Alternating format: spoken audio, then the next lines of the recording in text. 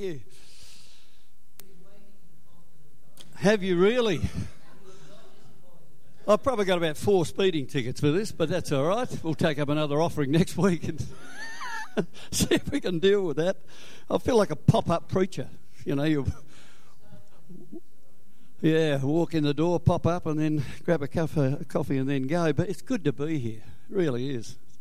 Thanks for the opportunity, Gab. Now, you've been in 1 Peter. Oh, that's good. At least I'm in the right church. Just had to check that. Oh, well, open up your Bibles if you've got them, or your smartphones, or whatever you turn to when we read the Bible these days. Open up to Peter, because I asked Gav where you got up to, where Anne finished, and I think he said somewhere in chapter 2 about verse 11 or 12. Anne, where were you last week? Okay, so I said to Gav, sort of, what's the passage for me? He said, you can pick whatever you want. So I read the rest of 1 Peter, and I decided I'd speak on the last 4 chapters, because, you know, I might be late, but you're going to pay for it, all right? Because when I read the last 4 chapters, I could not get over what I read. Like, you got 4 chapters, and I don't want to have a go at Peter, but there's one theme that just comes through so loud and clear, and he hammered it again and again and again. So I thought, I'm not going to just take one passage. So let's go back a bit, take a deep breath. We all know what it's like to be out of place and to be the odd one out. I mean, we've all failed to get that email that told us about the dress code, and we rolled up in jeans and everybody's wearing suits. Or we've all been overseas and we've battled with language problems or cultural problems. Years ago, I went to visit a great uncle's grave in a little village in the north of France called Franvillas. Nobody in Franvillas speaks English. And there was a military grave somewhere there that I didn't know where it was. And so I had to try and ask, where is the cemetery? Do you know nobody could understand? Lynn was with me. She was the only one that understood me. And in the end, I stopped a bloke on a tractor. It's a farming agrarian community. And I said to this bloke on the tractor, cemetery. How hard is that? He just shook his head. And I thought, what am I going to do? I said, military cemetery. And he still didn't know. So then I went like this. And he drove off on his tractor. And you realise what a problem it is when you're trying to communicate in another language, another culture. I eventually found the cemetery, and I asked a Frenchman how you say cemetery, and they say cimetière. How hard is that? Anyhow, in the book of Peter, and I'm sure Anne explained all of this last week, we've got a group of people attempting to live out their faith in a foreign culture. But there's a twist to it, that the foreign culture is not geographical, it's local. So here's these people who have a new identity in Christ. We call them Christians. They're followers of Jesus. They have a whole new world outlook because of Jesus and because of what God says. And out of the blue, that Peter says, you look like you are now strangers in a familiar land. Does that make sense? So they're not in another culture, they're in their own land, surrounded by familiar things, but they are strangers in a familiar place, because now they see the world completely differently. Now, just to warm us up for this, there's probably 3 ways in which we as Christians can deal with being strangers in our familiar circumstances. In other words, Christians in a world that doesn't know Jesus. The first one is we can escape from it. And I think there should be some stuff up behind me. Escape is where we withdraw into our sort of safe, holy huddles and Christian enclaves, and we have little contact with our broader world because of the fear that we're going to be tainted by it. Remember when the Jews were taken to Babylon? Their initial response was, we're not going to live in Babylon, we're going to live outside the city by the rivers of Babylon and sing the songs. And a false prophet came along and just said, by the way, you're only going to be here for a couple of years, so you live outside the city. Escapism leads to a us and them, good guy, bad guy approach. In fact, that's what led the famous Richard Dawkins, the atheist, to declare you don't have to know God to be good. Because Christians give this impression that we're the good guys and you're the bad guys. And Dawkins says that's ridiculous, and it is ridiculous. The second approach we can have trying to live in our world is to embrace it. This is the other end of the spectrum, where we can easily drift into an uncritical embrace of our own cultural values, where our lives and our ethics are not distinct in any way, and our faith doesn't have any influence in public life. We just look and think and act like everybody else, except we're busy on Sundays. That's what Christianity can often boil down to. Peter says that's not helpful. To either want to run away from it or to embrace it. He said there's a third way, and that is to engage it. And so in verse 11 of 1 Peter chapter 2, we read this. I think it's up here.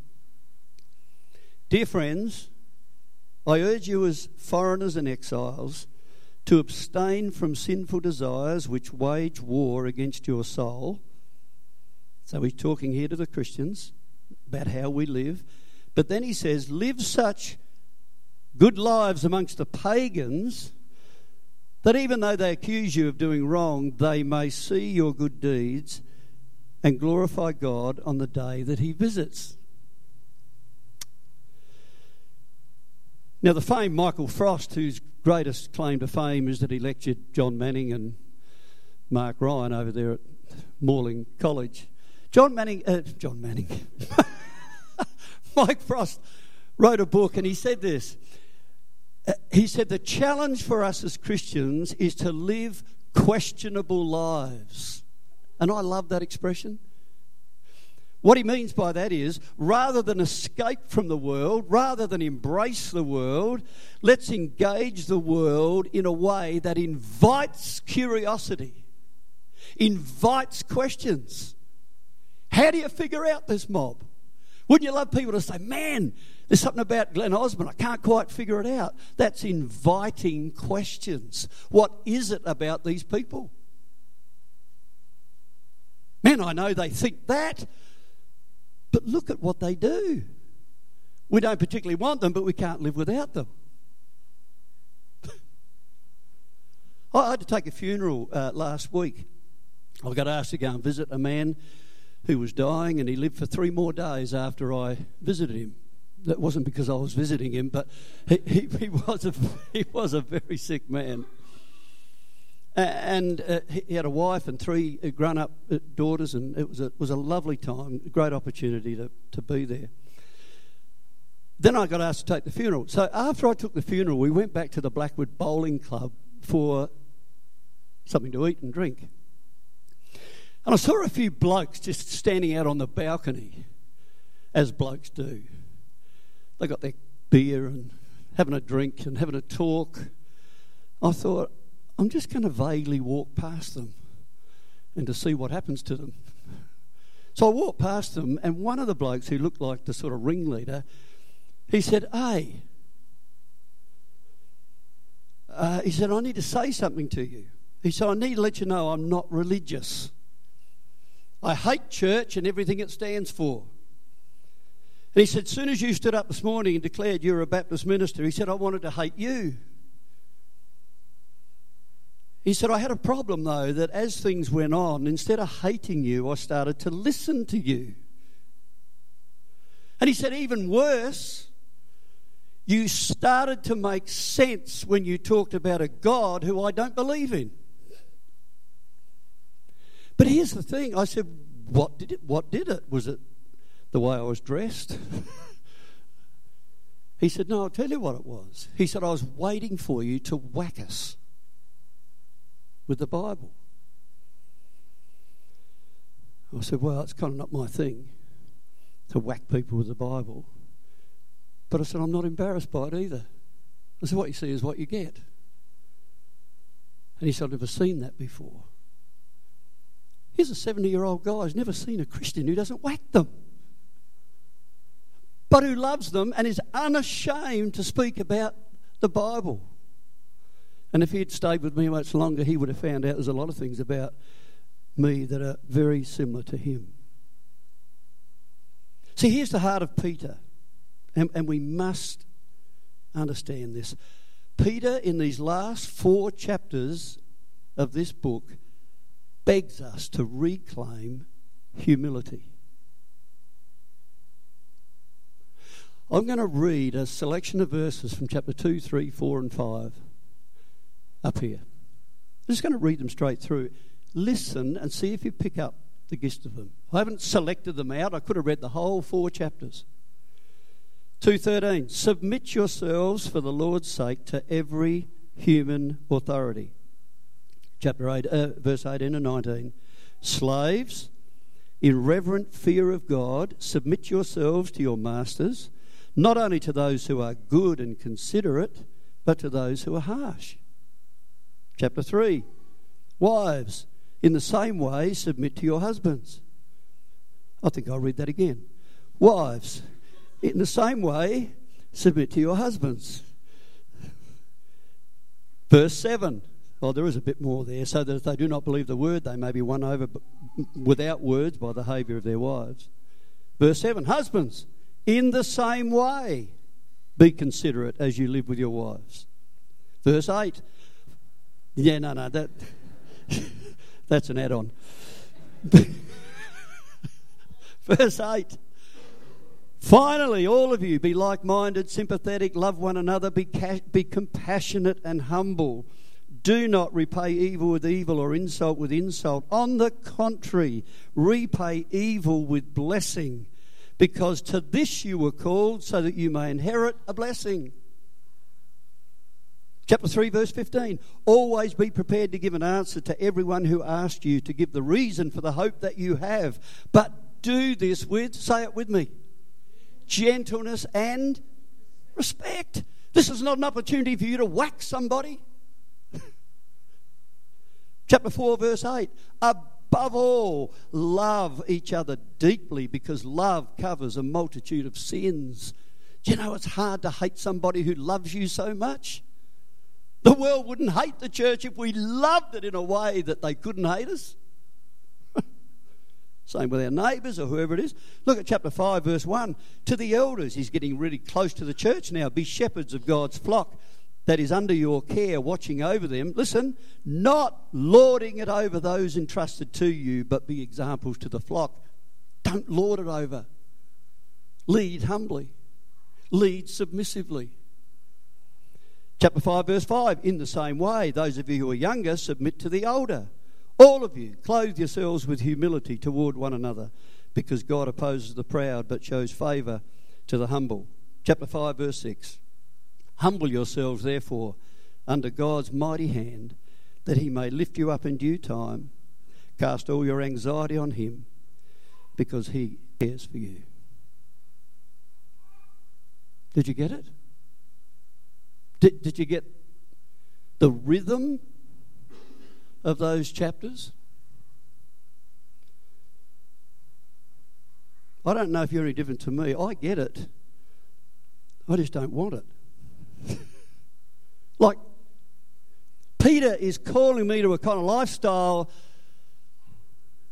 that I can see the sense of it when it benefits me, but it's very hard to accept when it doesn't benefit me.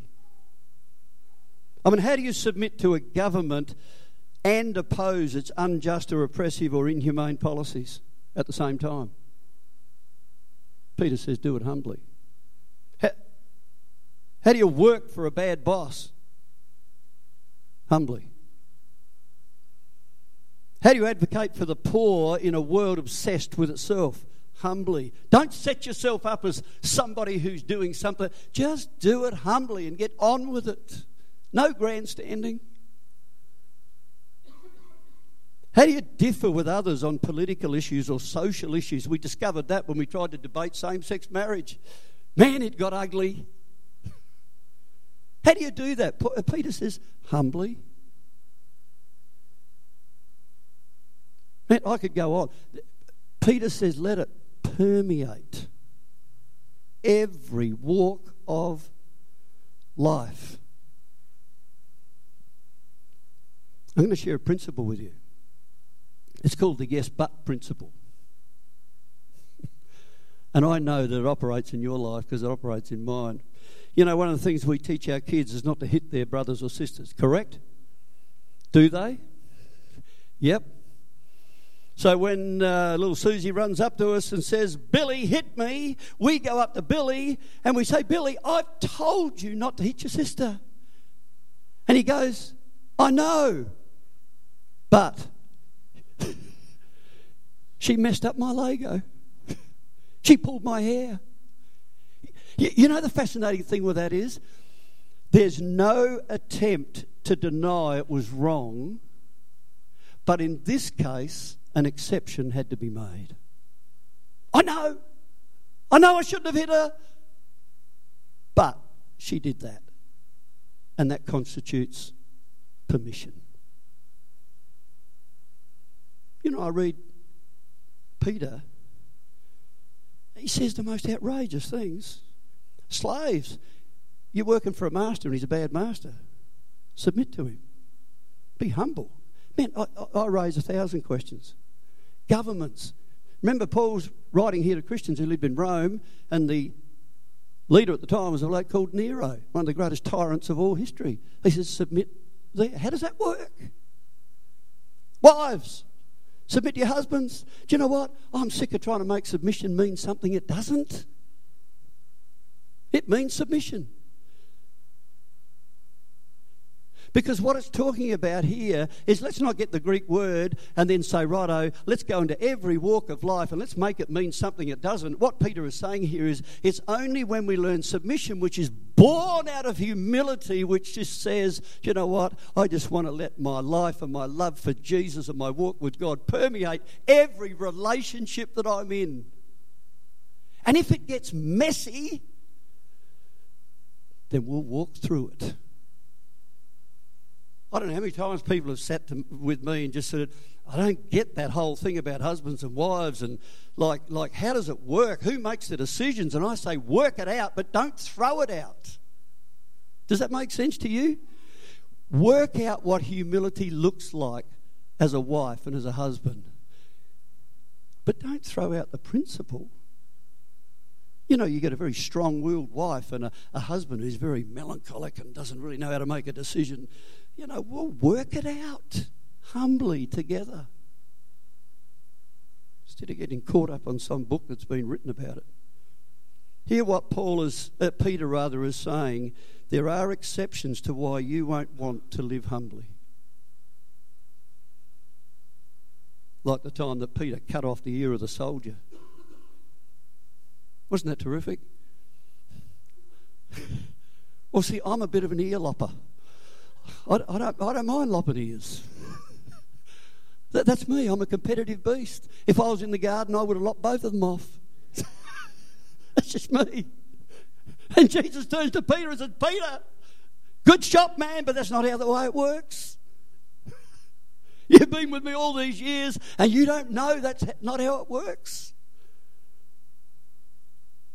Can you see the difference between this now, between what Peter was? See, Peter was a yes but man back then, but now he realises humility is the way.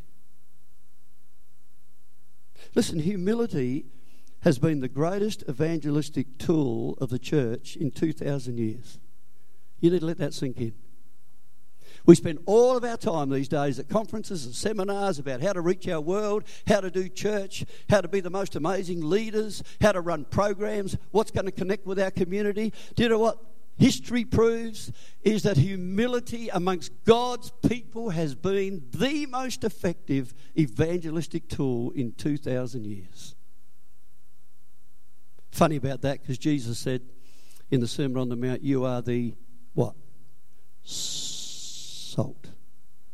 What's salt do? Permeates. What's light do? Permeates darkness. Jesus, That's what you're called to be. Don't stick it under a rock, because the world needs it. But don't think you are the rock. Listen, the church was at its best when, through humility, it took on the might of Rome. And the church was at its worst when, prior to the Reformation, it ruled the world through ecclesiastical and political arrogance. Funny about that, isn't it? When it got authority, it misused it. When it didn't have it, it lived humbly. Jesus could have usurped political arrogance at any time of his ministry. And yet at the critical time when he was being tried, he remained silent. And his life, his death, his resurrection, his ascension has changed the world. Now, just in case you're wondering, the suggestion that Peter would make here, or the teaching he gives us, is not that we ignore abuses of power, or that we somehow collude with injustice or stupidity, because when you read the Bible from front to back, it makes it clear that things like oppression and exploitation and injustice need to be spoken out by God's people. But what we need to understand is that Peter is urging us to live a redemptive life from within a certain framework. The whole word redemption is about buying back. Peter wants to buy back, if you like, this whole notion of living humbly within a framework of the culture in which we find ourselves. See, the Christian community was never established to be a revolutionary political power. That wasn't the goal of Jesus coming into the world. And as aliens in this kind of world, our goal is not the conquering of our culture or some forceful imposition of our way of life like we're some colonial power. That's not the way we operate. The focus is on living ordinary, everyday ways and allowing faith and justice and rightness to permeate. I'm going to sum this up in just a moment, but I want to quote you something from Mark Sayers, who wrote a book called Strange Days. He calls what I'm talking about the roar of quiet living. I love that expression, don't you? The roar of quiet living. He says, I believe that though our current global movement, talking about the church, is in so many ways different from the early churches, this kind of life is the way forward. To live ordinarily and quietly, work with our hands, embrace the rhythms and realities of daily life is seemingly mundane. However, it is actually how we engage in the great spiritual battle against the flesh and the powers and principalities. One could be fooled by such a quiet life, yet when tuned to a heavenly frequency, such a life resounds with a mighty roar. For it is a call to live as the church, a creative minority who live in the world but experience it in a profoundly different way, a way that is shaped by redemptive dislocation. Boy, that's a good term. Go and talk about that over lunch. Redemptive dislocation. People of the kingdom of God living in a world that doesn't want to know God, and God redeems us because of our dislocation to live very differently so the world gets a view that there's a different world than just the one we see and hear and observe and get caught into all around us. What does it look like to submit to authority?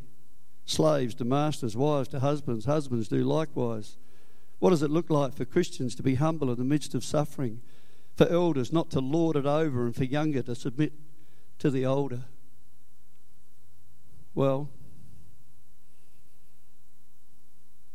how does an ear-lopping zealot become a gracious statesman who can help us thrive in an alien culture?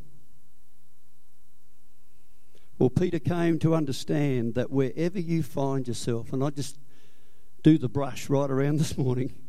Wherever you are, in society or in work or in marriage or in the church or in your neighbourhood, Peter says, let there be the roar of quiet living. Remember I said before, many of the Jews wanted to live outside of Jerusalem. It looked such a holy option. We're not going to get tainted by Babylon. Jeremiah comes along and God said, tell these people this. Go into the city and build houses and settle down. Plant gardens and eat what they produce. Marry and have sons and daughters. Seek the peace and prosperity of the city to which I've carried you into exile. Pray to the Lord for it, because if it prospers, so you too will prosper. Funny, isn't it? Don't you find it funny? God says, you are the people I want to permeate our society. And we're sitting there thinking, oh man, it's a lost cause. What can we do? Do we need some other outreach program? Do we need this or that or so? Jesus says, get out there and just live this roar of quiet living. Which sounds funny coming from me because I'm never quiet. And the best way to engage our culture isn't to accommodate it or to withdraw from it, but to bless it. You can go from here this morning as a quiet blessing to your neighbours and to this church and to your workplace and wherever it is, this roar of daily quiet living. Did anybody ever see the miniseries Band of Brothers? Fantastic.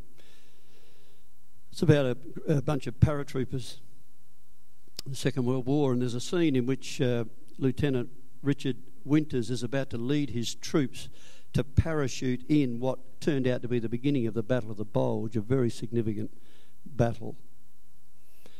The interesting part about it is the soldiers were completely surrounded by the Germans in Boulogne, and this is in January 1945. And just before Winters was about to take his bunch of paratroopers and sort of go into the middle of that battlefield in Boulogne, a soldier pulls him aside and looks at him and says ominously, "It looks like you guys are going to be surrounded." And Winters, without hesitation, says to him, "We're paratroopers, Lieutenant. We're supposed to be surrounded." I love that. That's why you send paratroopers in. Because there's no other way in. Everybody's surrounded, so you drop some paratroopers in from above. Do you know what God's saying? We're supposed to be surrounded. It's supposed to look hopeless. And I drop you right in the middle of that workplace. I drop you right in the middle of that mess. Drop you right in the middle of that community. And I want you to live it out. The roar of quiet living. Sometimes Jesus said people will see your good deeds and they'll glorify your Father in heaven. Other times people will see what you do and they'll persecute you and falsely say all kinds of evil things because of you. Have a look at this. Eugene Cho is the pastor of a church in Seattle, and he founded an organisation called One Day's Wages. He says something that I can relate to. He said, "We long for justice to run like a mighty river, but often it begins with a trickle. Be that trickle. Seek justice, love kindness, and walk humbly." And I'll finish just by reading what Peter wrote in 1 Peter 2 and verse 20. "If you do suffer for doing good and you endure it, this is commendable before God. To this you were called, because Christ suffered for you, leaving you an example that you should follow in his steps. He committed no sin, no deceit was found in his mouth. When they hurled their insults at him, he did not retaliate. When he suffered, he made no threats. Instead, he entrusted himself to him who judges justly. He himself bore our sins in his body on the cross, so that we might die to sin and live to righteousness. And by his wounds you have been healed. You were like sheep going astray, but now you've returned to the shepherd and overseer of your souls.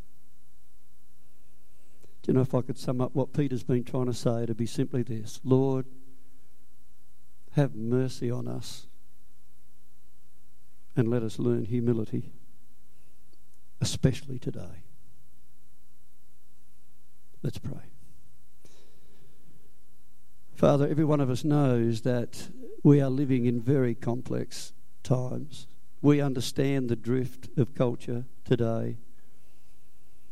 We understand all the forces that are at work trying to, in some ways, manipulate that culture and change it and set it in a direction